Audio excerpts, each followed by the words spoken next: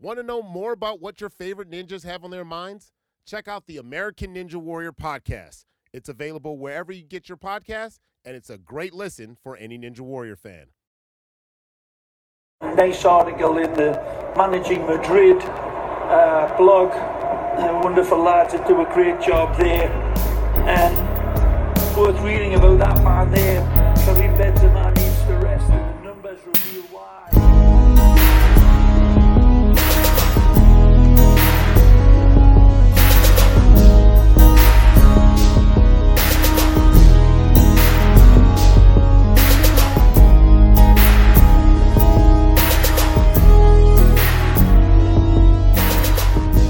Welcome to the Managing Madrid podcast, where we're recording this on the weekend of Zinedine Zidane's return.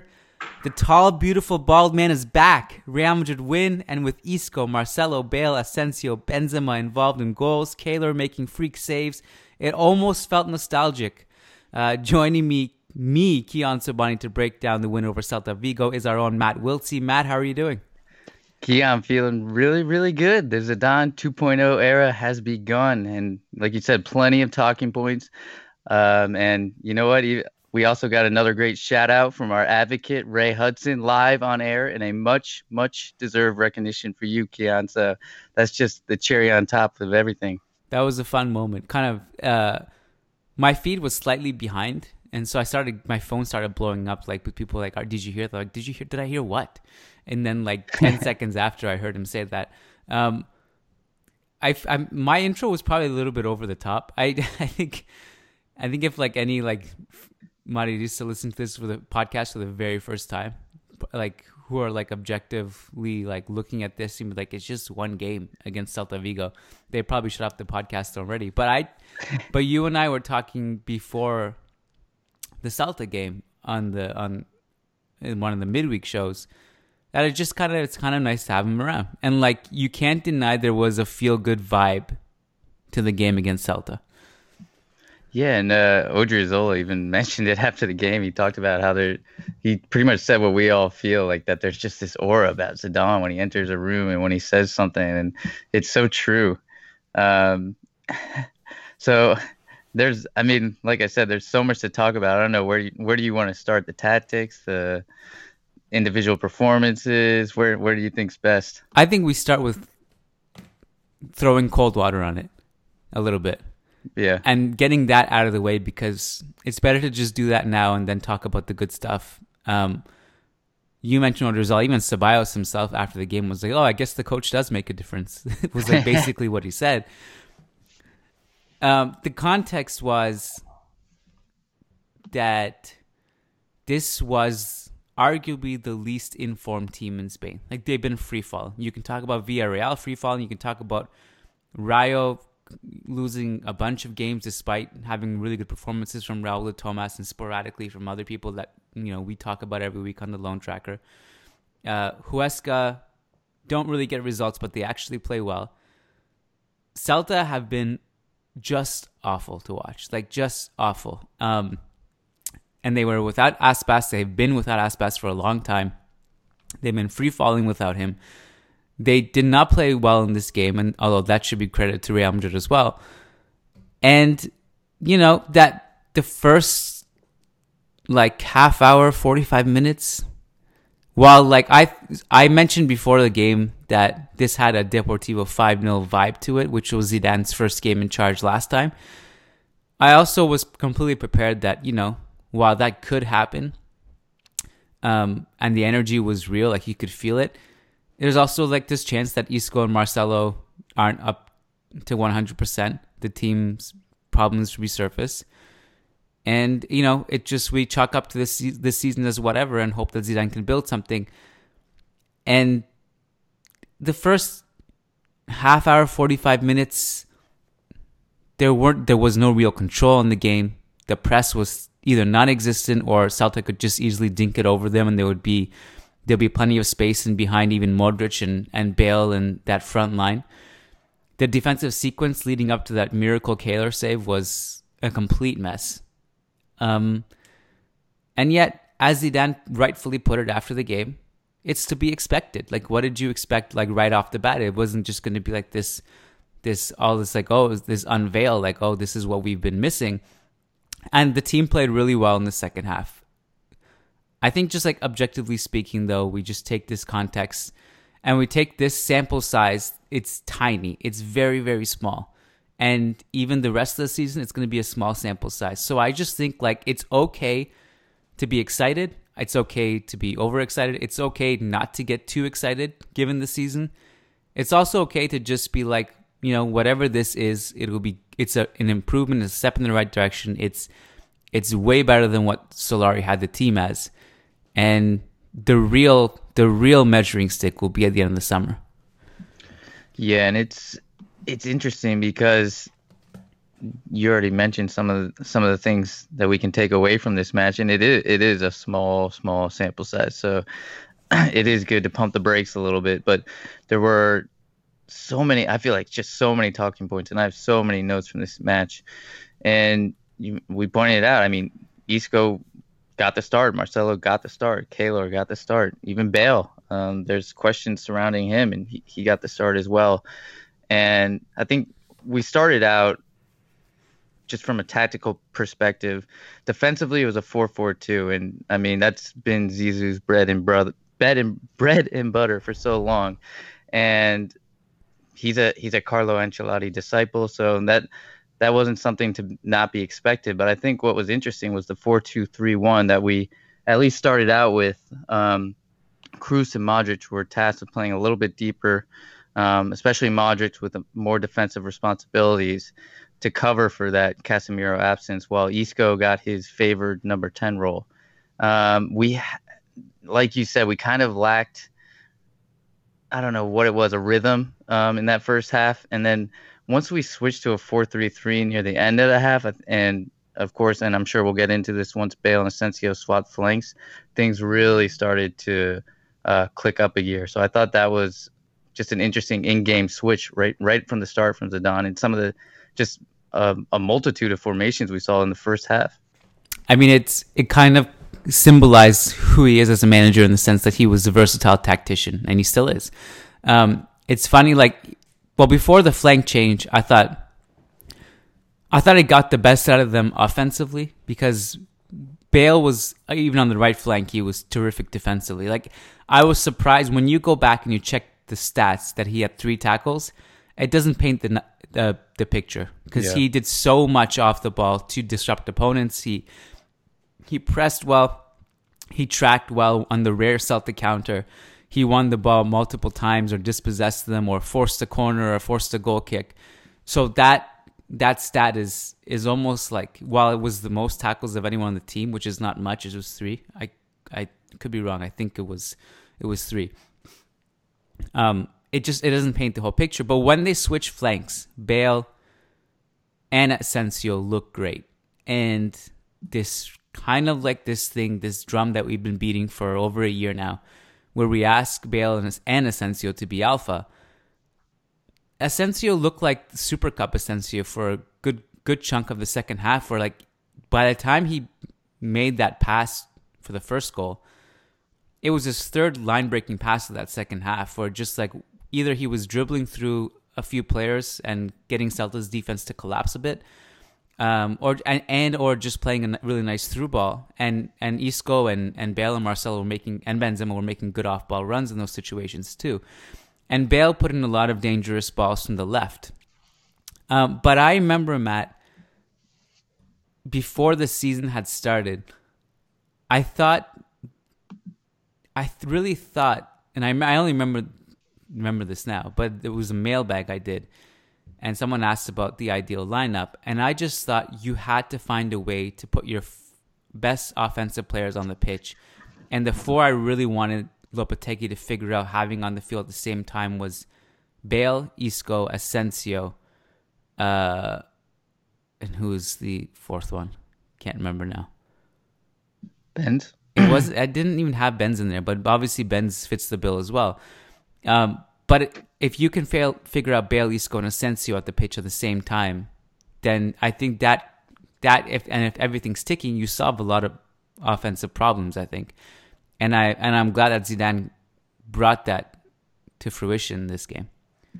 Yeah, I mean, I love the lineup. I thought it was a fun attacking lineup. We obviously got to see some faces that we haven't seen in a while, and I mean, I think for the most part, all those guys played played well. I'm sure we'll get into East Coast performance more in depth a little bit later, but one thing I want to touch on is with that lineup, I think it's interesting the role that Modric played because initially he was given a lot more defensive responsibilities, and he had 2 tackles and 3 interceptions, and those 3 interceptions were a team high with Ramos. And I thought he looked really good, kind of in that deeper role, just tracking back. But we did see, I mean, as fun as that lineup is, and once we switched to a 4-3-3 and Cruz was holding, I think we did see moments. Luckily, we were able to, I mean, save our blushes, but there were moments where transition defending again, we would have been absolutely annihilated on the counter, and that's where someone like Llorente and Casemiro are so important. But again, I like you said, I want to see all these guys in the lineup together. So it's finding that balance and finding what the real. It'll be interesting to see what Zidane's consistent lineup is over the next 10 games. Yeah, it will be, and he said after the game that because he already is getting annoying questions in the sense like who did you think stood out and who do you think is like winning their place, who do you think is, and he said, look, I'm not going to just after every game be like, oh, he played well, he's going to be kept, and this guy played bad, he's going to be sold. I don't think he views it that way, and that's what he said too. Now he is probably the most diplomatic person to deal with press in a press conference. He doesn't reveal anything or say anything controversial. But it's a fascinating question to see how that develops. And one thing that I had questioned, Matt, and others had as well, other fans, and maybe not questioned, but at least intrigued to see what happens, is we knew how he, in a way, we knew how he felt about the players he already coached. And if you look at the starting 11, every single player on that 11 is someone he had coached previously except for Odriozola, and that was because Carvajal wasn't available. And even then, we weren't sure how he was going to just come back all of a sudden and bring all those players back into the mix. And I won't lie, I was a little bit surprised that we did see such a dramatic revert back to the Zidane era in terms of player selection, because I thought maybe he would have some kind of transition. But obviously he felt like it wasn't needed, and who could argue against him? But I was curious to know what of the players that played well under Solari that he never used. And we kind of got our answer in that he's not going to be closed-minded about that stuff, because we got Ceballos off the bench. We got Mariano off the bench. And, well, Mariano is kind of neither here nor there when you think about it, because he didn't really play. He was in Lyon last season, and then with Solari, he didn't play much anyway. And the third person was Fede Valverde, who did play a bunch under Solari.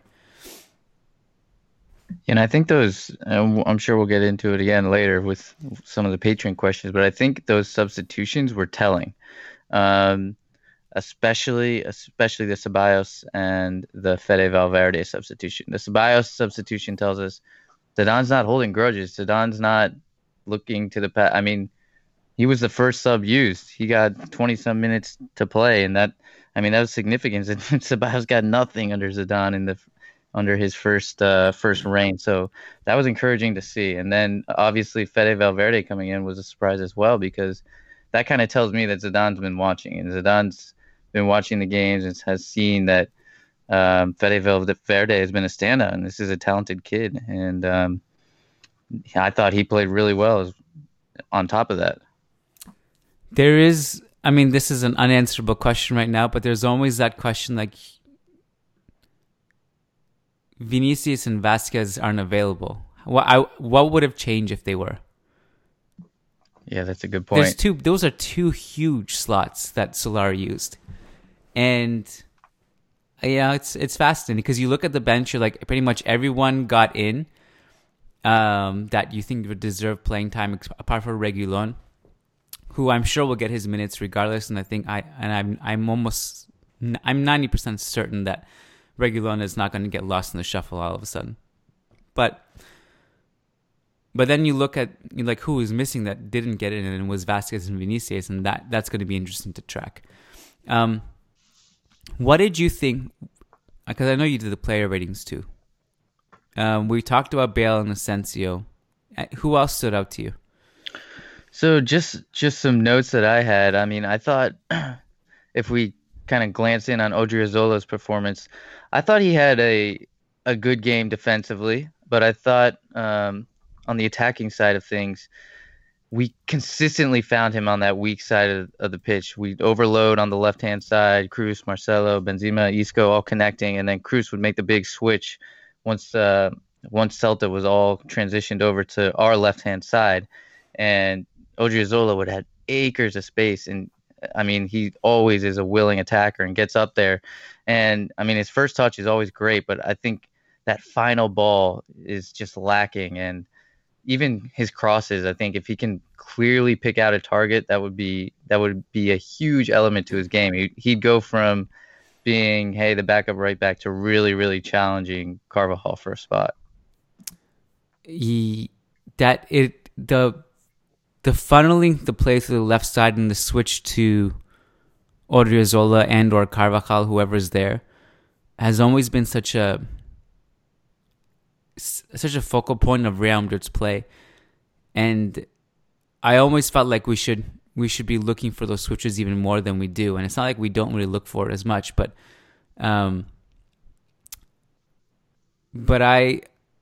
I do agree with you about, kind of just polishing his offensive skill set, because he has all the tools to be great. That in the first half where there was that sequence where Marcelo does the cutback and then Isco is like spinning and then his shot is saved. Yeah.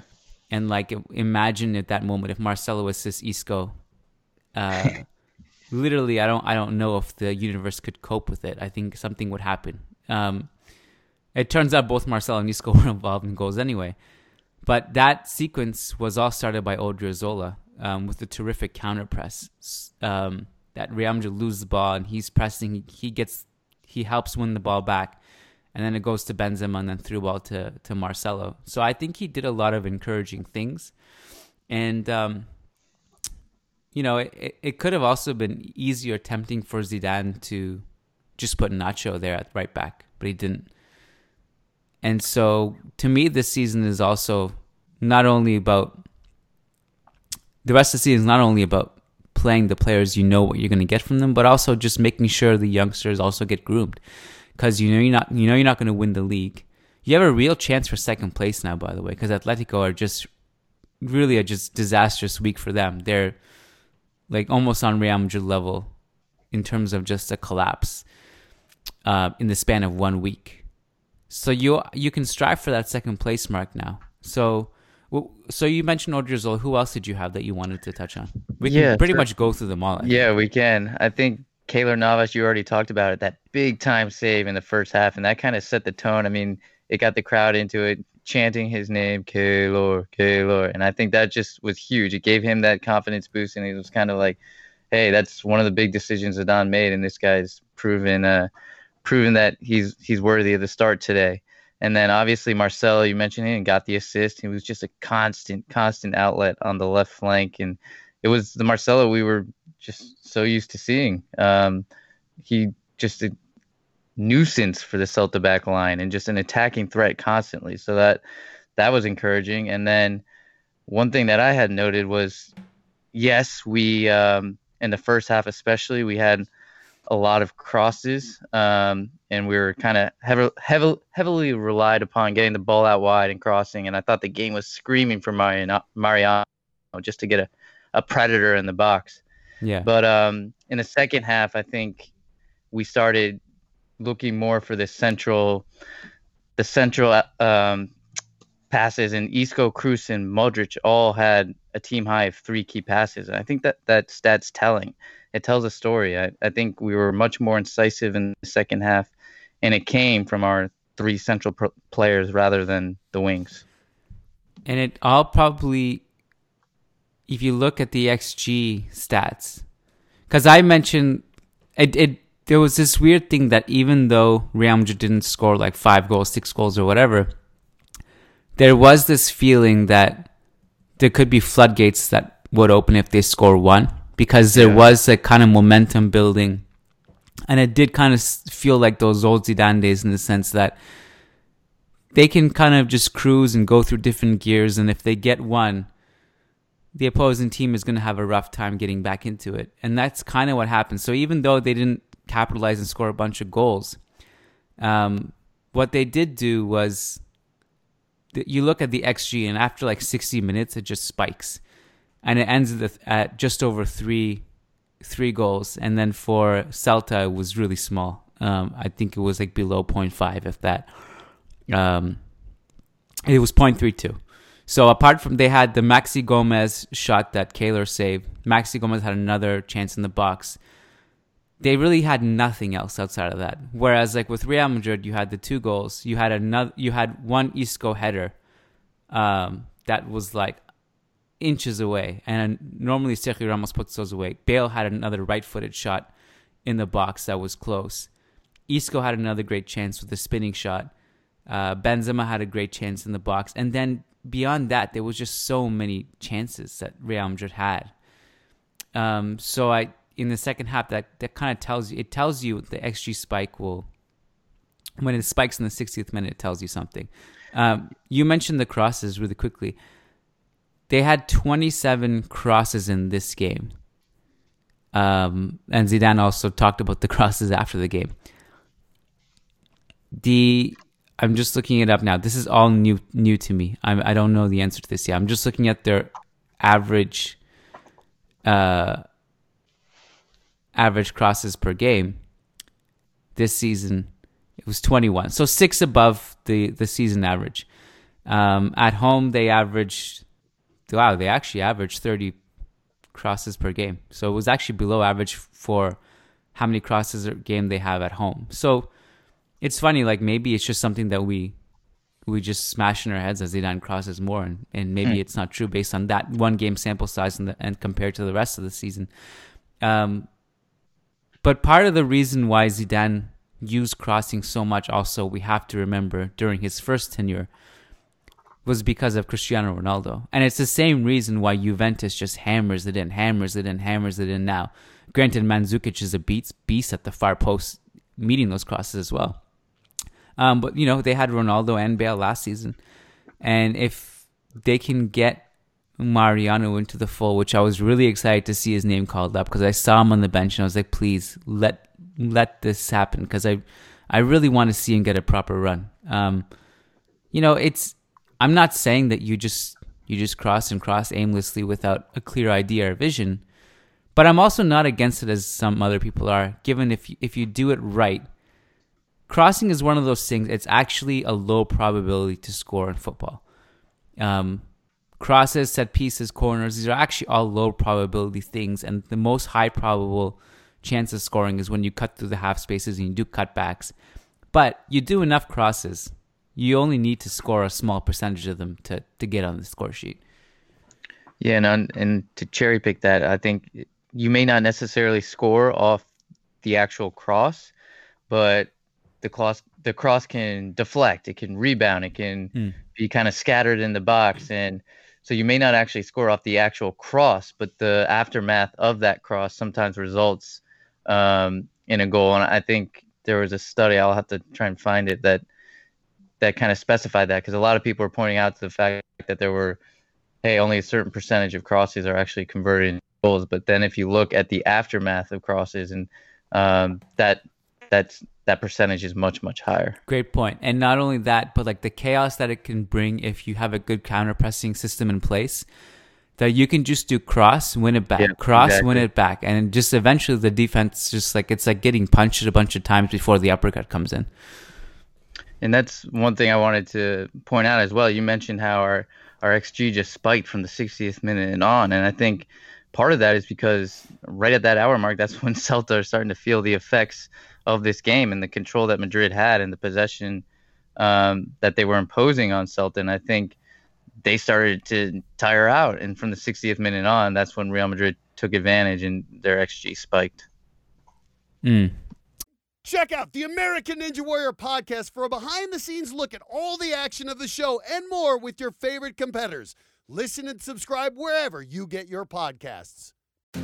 Hey, I'm Spencer Hall. I'm Holly Anderson. I'm Ryan Nanny. I'm Jason Kirk, and we're the hosts of the Shutdown Fullcast, your Avengers of College Football podcast. It says here in the script I'm to riff on what that means, and basically what I mean is it's all already spoiled. Every Tuesday, we talk about everything from cooking disasters to pro wrestling to unfashionable pants we wore in middle school. We also do talk about college football every now and then, like mascot fights, announcers fleeing the booth early, and unfashionable pants that coaches wear now. If you want to take college football exactly as seriously as it should be taken, subscribe for free on Apple Podcasts or in your favorite podcast app. You didn't mention Kroos yet, did you? No, I did not. What did you think of Kroos? I thought it was a much better performance from Kroos. Like I did mention that he had, along with Isco and Modric, he had a team high of 3 key passes, but I thought it was more of the Kroos that we had become so accustomed to seeing. And I think you also saw during the game, Zidane kind of pull Kroos aside, have a word with him, switching the tactics, but he was such a key cog under Zidane, and I really don't see that changing. I mean, I think for me, Kroos is still such a vital part of this team. I thought Kroos was good as well. He was like a flag bearer of the crosses actually, but also is given that like you cross enough, your passing accuracy goes down quite a bit. He maintained a pretty high passing accuracy despite hitting 8 crosses, and so distribution was great. And just one thing I wanted to add as well, I think one of our patrons, Christopher McCormick, he made a great point on Twitter that about our set pieces. And under Zidane, we usually had a few trick plays under our set pieces and kind of execute our set. There's a little bit more of a focus, and I did notice that in this match. And Kroos actually, along with Modric, played a really great short corner kick that we nearly another one of those Ramos headers that we nearly scored off of. So I think that's another kind of credit to the Zidane management book. Set pieces will probably become more of a focus. I think we have to talk about Marcelo and Isco because they're 2 of the biggest stories in this game. I thought Isco looked a little bit rusty at first. I think he probably was overall. I also was fully prepared that would happen, and I also was totally going to be excusing of it because it's understandable that he would be. But I actually thought he looked good.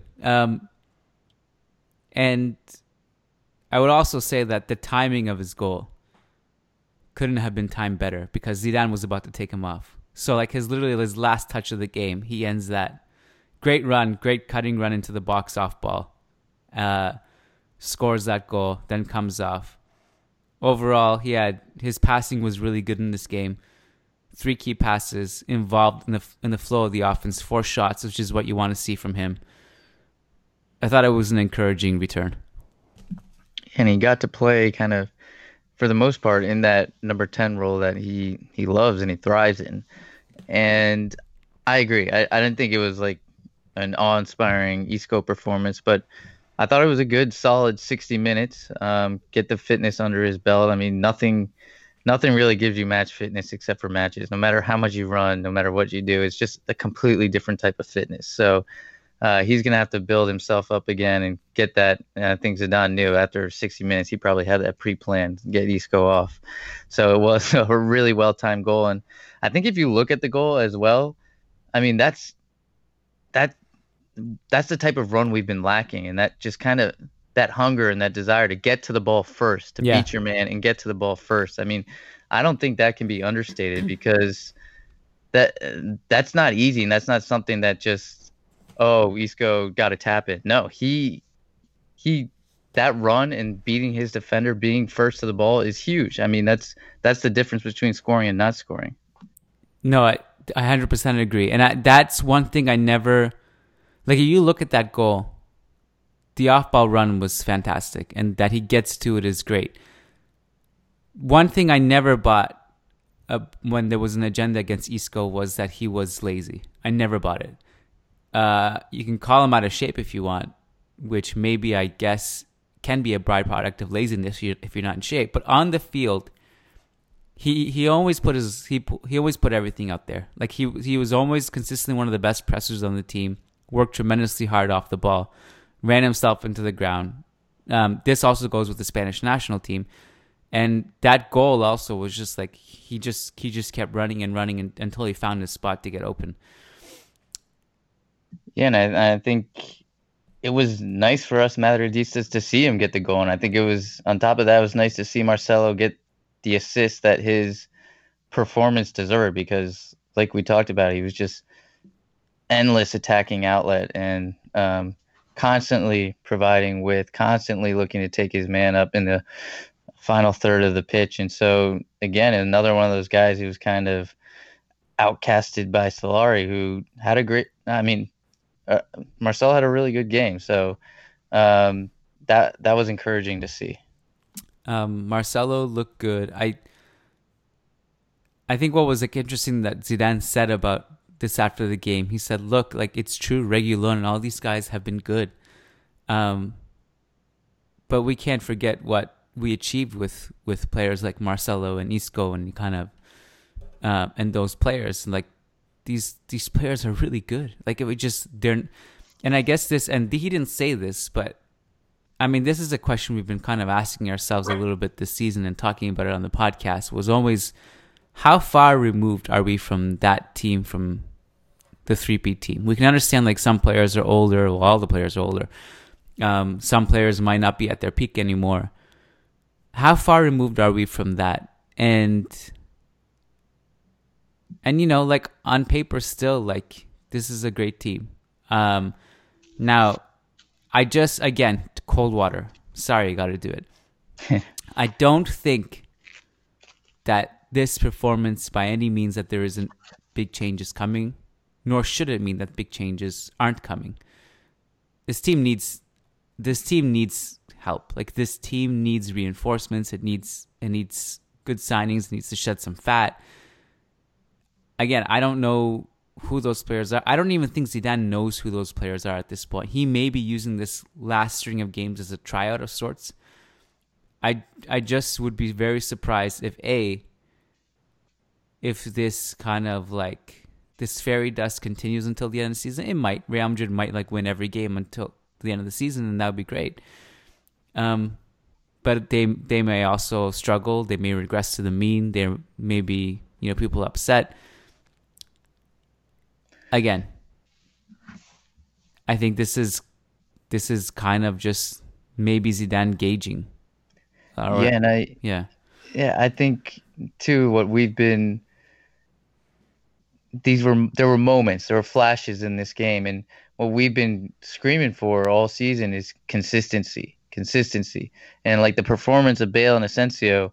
That's what we thought we were going to get this year. And that's what we thought we saw in preseason, a little bit at the start of the year. And then it just completely dropped off and they lost their confidence. And who knows? I mean, there was no consistency. And it was finally we saw the Marco Asensio we've been dying to see. Finally, we saw Gareth Bale putting in slide tackles in his own 18. I mean, tracking all the way back and then bombing up the left flank and putting in great crosses. I mean, that's what we've been dying to see. And now, hopefully, I mean, there's only 10 games remaining. So again, like you said, it's a small sample size, but hopefully we can see that consistency. But I do think Zidane kind of alluded to it after the game that, hey, yeah, he picked Keylor today, but Courtois will likely get some minutes. Yeah, he picked Marcelo today, but Reguilón's probably going to rotate right in there as well. So he kind of alluded to that after the game. So we may not see this same lineup for the next 10 games. I'm glad you brought that up because I was going to bring it up at some point. Might as well do it now. Zidane's team selection never was an indicator of it was never foreshadowing anything. Like it never told us anything about what's going to happen next, which is great because if you're an opposing manager, you have no idea what to plan for. At the same time, we also, like as fans, as journalists or whatever, it was so hard to predict what he would do. And just because a ex-player has a great game one day, we could maybe not see him again for like 3-4 games. So, and also like this idea that he puts them all in their best position to play, I also question, because while what I really enjoyed about Bale's performance, for example, this game, was that he was playing his best position. He was playing as a two-way winger because he's best when he's helping defensively. He's best when the more he helps defensively, the more involved he feels, the more he takes on players, the more he puts in dangerous crosses and shoots. That's the best version of him. We also saw him under Zidane as a striker last season for a string of games where he was so isolated and so uninvolved and cold that he kind of was a ghost for a lot of it. And like he was like a striker in a 4-4-2. And in theory, that makes sense because you play him on the shoulder of a high line, but not all teams play high against you.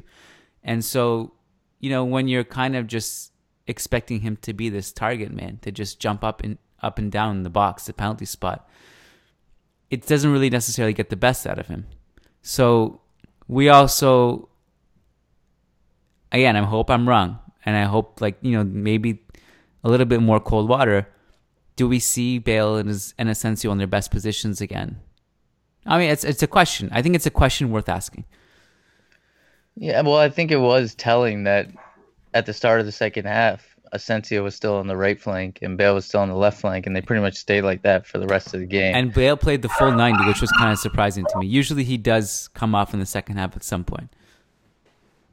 Yeah, and I mean, we saw some quotes from his agent during the midweek, and I thought there were some interesting tidbits from there. I think two of them was that Zidane used to play him, and I'm not sure whether he thinks I'm not sure what Bale thinks is his best role, because he said that Zidane asked him to play one way and he felt like he should play another. So I don't know. I mean, during the tail end of the season, we saw Bale sometimes we saw him in that striker role, like you said, but sometimes we saw him in a deeper midfield role, in that two-way winger role. But then the other thing he said was, oh, my mind just went blank.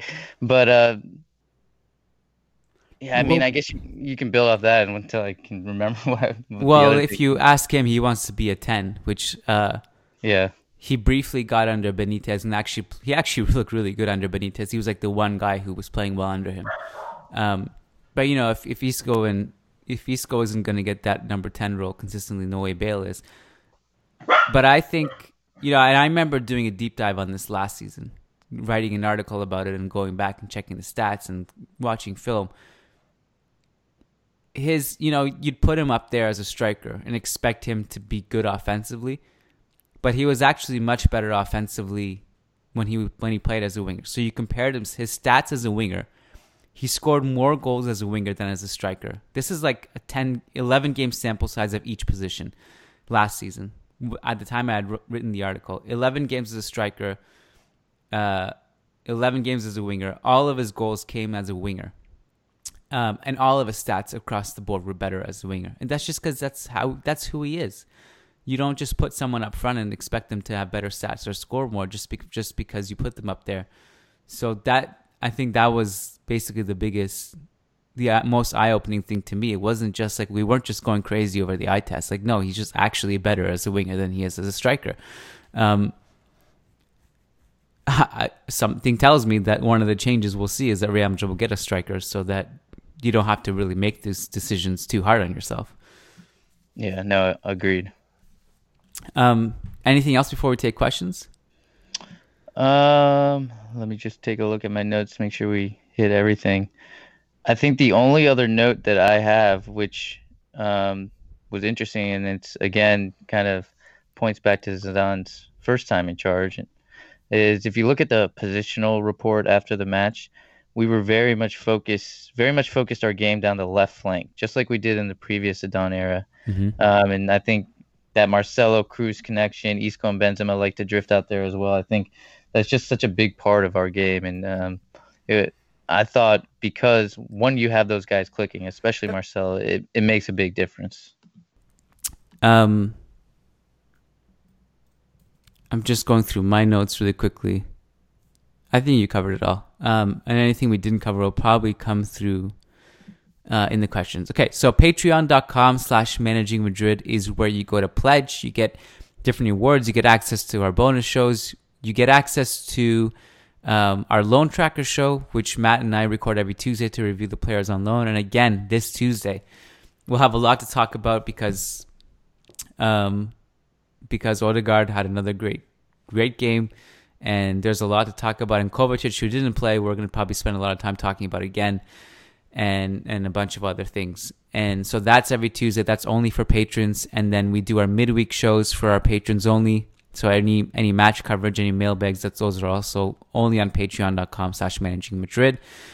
And I just want to give a quick shout out to our $10 plus patrons, because one of your rewards, if you pledge $10 or more, is you get a specific shout out on the podcast. So shout out to these $10 plus patrons: Mikael Nilsson, Frederick Sundros, John Fernandez, Said Mahad, Nick DeStefane, Adam Dorsey, Leon Stavronakis, Christian Gonzalez, Bjorn Salvador, Nicole Gant, Sergio Monleon, Yahya Ibrahim, Willie Reed, Nick Ribeiro, Eric Rogers, Sad Omar, Sheikh Atiri, Oluwapamimo Oladunjoy, Christian Toft, Dan Berthy, Armin Gashi, Tarek Sphere, Tyler Dixon, Raghav Potluri, Vicky Cohen, Gary Kohut, Sujai Wani, Pena Maridisa, San Francisco Bay Area, Catherine Fagundo, Vinod Baratula, Zoran Bosanchich, Sway Ayala, Crystal Glass, Rafael Servia, Umair Mahadi, Magnus Lex, Jason Fitz, Anton Hackberg, Solomon Ortiz, Daniel Smith, Brennan Powers. That list gets longer and longer. But thank you so much, guys. Appreciate all of you. Thank you, guys. First patron question is from Brendan Powers. He says, nice to see Zizou give Ceballos some minutes. I want to see how Zizou deploys the players who didn't play as much during his first tenure, or the players who weren't here during that time. I can't wait till Zidane changes the team in his image and liking. Great game from the team all around, fluid and all. Marcelo really is dynamic, and maybe something we did miss over the past few months. Reguilon has been unbelievable this season, but Marcelo's ability in the final third is unmatched. Anything on this you want to touch on, Matt? Well, we talked about how that Ceballos substitution was telling, and I think Zidane, after the match, was asked about Ceballos, and he said, hey, we all know that the technical quality Ceballos has on the ball, but I thought he did a great job defensively as well. And it was just good and Ceballos had words praising Zidane after the match. So it was just good to see that relationship is there, and that, hey, Ceballos may not be a dead man walking after all. There may still be a role for him now and in the future. Well, Zidane loves Isco. We know this. I feel like because he likes Isco, he should like Ceballos in theory. Because Ceballos, while he's not stylistically the perfect parallel to Isco, he's similar in a lot of ways. He works unbelievably hard. He has great IQ off the ball. He's a relentless presser and hounder. He plays really like visionary defense-splitting passes when he's on his game. Able to hold the ball and keep possession. He's a good distributor. Tenacious. If he wants to play at Isco in his team, and he wants like a direct backup for when Isco's not fit or suspended or injured or wants to be rotated or whatever, I think Ceballos fits the bill in that Isco image. Sheikh Atiri says, I don't know what God's magic is, and by God I mean Zizou, but he really imposes energy, confidence, and spirit on the team. This is a small sample size, of course, but the team had 3 improvements. 1, the players played with confidence. Unlike the previous games, they were not impatient with the ball. They used to give up the ball without taking any risks before because of their impatience, but today they lacked with confidence. They played with confidence. 2, the team has a spirit in it and played cheerfully. They had a high morale. 3, flops of the season, especially Asensio, Bale, and Marcelo, play like the superstars that they are. On a different note, I've noticed that Odriozola loses all his physical battles. He gets on the ground with a light push.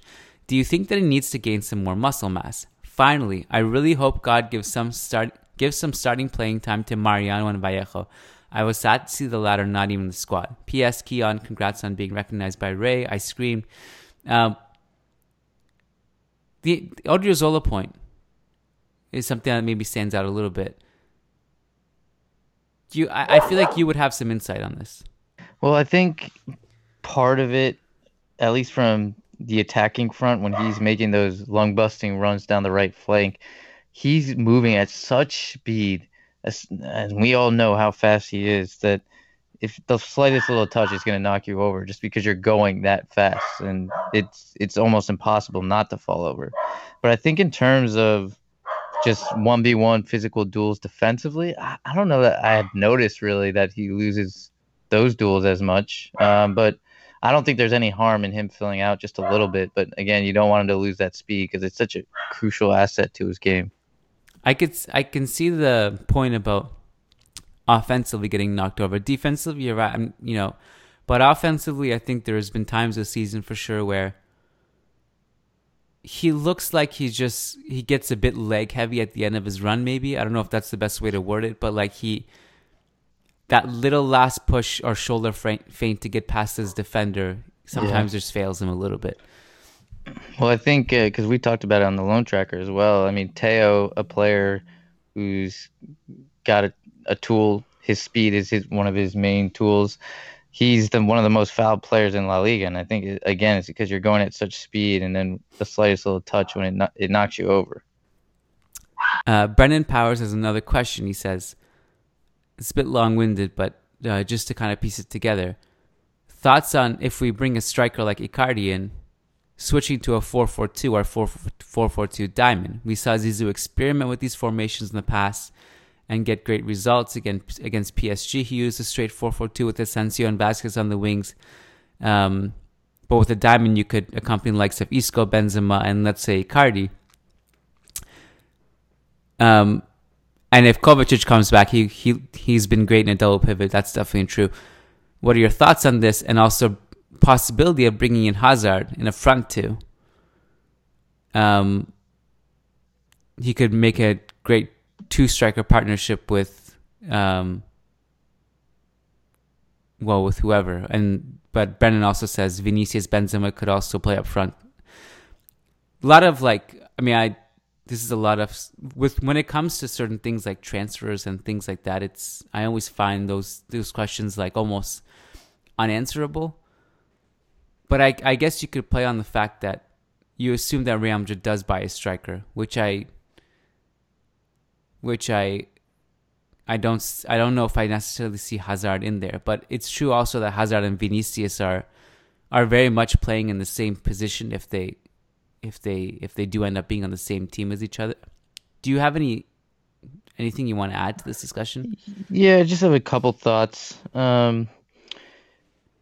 Well, if we're saying a striker like Icardi, so I think if you switch to a 4-4-2, it could work, but you got to make sure you have that dynamism on the wing because Icardi and Benzema they're not going to be guys that are beating the back line for pace. So I think you got to have that dynamism from the wing and even maybe from a central midfield position, that guy that can come through and make the late runs like a Rakitic, how Mourinho pointed that out.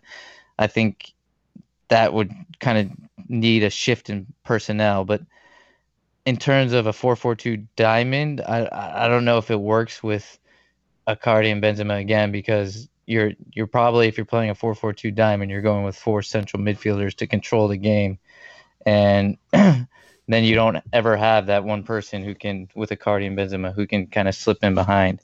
But I do think, let's say we played the same formation we did in this match, and even starting out in a 4-2-3-1, I think Benzema could very easily drop into that number 10 role that Isco is playing and have Icardi kind of be your target number 9. I think you also like 4-4-2s, especially modern day 4-4-2s. The two people up front, one of them is probably going to play a bit deeper than the other. So it almost kind of morphs into like a 4-4-1-1 of sorts usually. Whereas like it's not so rigid where you have two people up top waiting for the ball and waiting for crosses. And depending on your scheme, is it a counter-attacking scheme? Is it possession-based? It can kind of look a little bit different, like with the ball or without the ball. But you imagine that someone like if you had a 4-4-2 with Hazard up top, it'd probably be Hazard just dropping in as a 10 or cutting in from the left a lot. So it's hard to say. I'm still really curious to see how this summer unfolds. Goes without saying. Couple other questions. Frederick Rantakiro says, first of all, I want to thank you for the Mega Midweek podcast. It was great stuff. Much appreciated. Question. So is it a must to have the same haircut as Zidane if you are to be a part of his coaching team? Or do you think his assistants shave their heads as an homage to the almighty Zizou? Great question. I actually think that this question, there was a question about his coaching staff in a mailbag last year. And I pretty much deflected everything but I just quickly listed who was on the coaching staff. I was like, how has no one ever talked about how the entire coaching staff is literally Zidane? I think like Luis Llopis, the goalkeeper. Yeah, he is not bald, but he's balding. Thinning hair, yeah. Even Pintus, yeah. Even Pintus. Obviously, David Bettoni is the most famous one. He's clearly just as shorter as Zidane. Yeah. Mini-me. There's a new press guy who sits next to the coach. I mean, I don't know who was sitting next to him yesterday because I didn't actually watch the press conference. I only read the quotes after. But there's actually a new press guy this season who literally is Zidane too. Like the guy who sits next to the coach in the press conference and kind of controls the questions coming in and who gets to ask and who doesn't. The new guy this year who gets some games and sometimes it's another guy named Juan, he looks exactly like Zidane. So if I find a picture, I'll send it to you or I'll post it and you can know what I'm talking about. Or just watch the press conference after the game. You know what I'm talking about. It's hilarious. So I'm really curious to know what it looked like with those two sitting next to each other. Last, more of a comment than a question, just something we wanted to plug for our friend of the show. Christopher McCormick says, hey peeps, as Gabe shamelessly plugged my blog in the last pod, I'm going to shamelessly plug a link to it here. I've done 2 articles already and have included the articles I've written elsewhere about Real Madrid's history. I'd be happy to hear your feedback/ideas if you have any. Here is the link, and so it's on his Medium, so if you want to see it, go on Christopher's Twitter or just go on Patreon and he's posted it there. You can go on the Patreon Managing Madrid page and he's posted it there. Thanks to Gabe for support and thanks to Managing Madrid for just being a great bunch of guys. This is an excellent site and I'm proud to be able to support it through Patreon. Keep up the great work. Thanks, Christopher. That's awesome. Thank you so much for your support. Do we have anything to mention before we wrap it up? Anything else that lingers in your notes, Matt? No, I don't think so. Okay. So Matt and I will be back on Tuesday morning to discuss the players on loan and take any other patron questions that might come in that we'll have time to take. Please send them over to patreon.com/managingmadrid for access to the show, but also to get your questions in for that show. And then we'll probably be doing, if Real Madrid does Real Madrid have a midweek game next week? Or is that...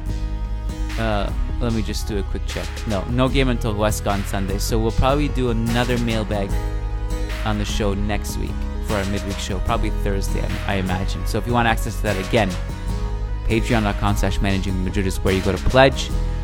Matt Wiltsey, thank you so much for joining me tonight, and Hala Madrid. Hala Madrid.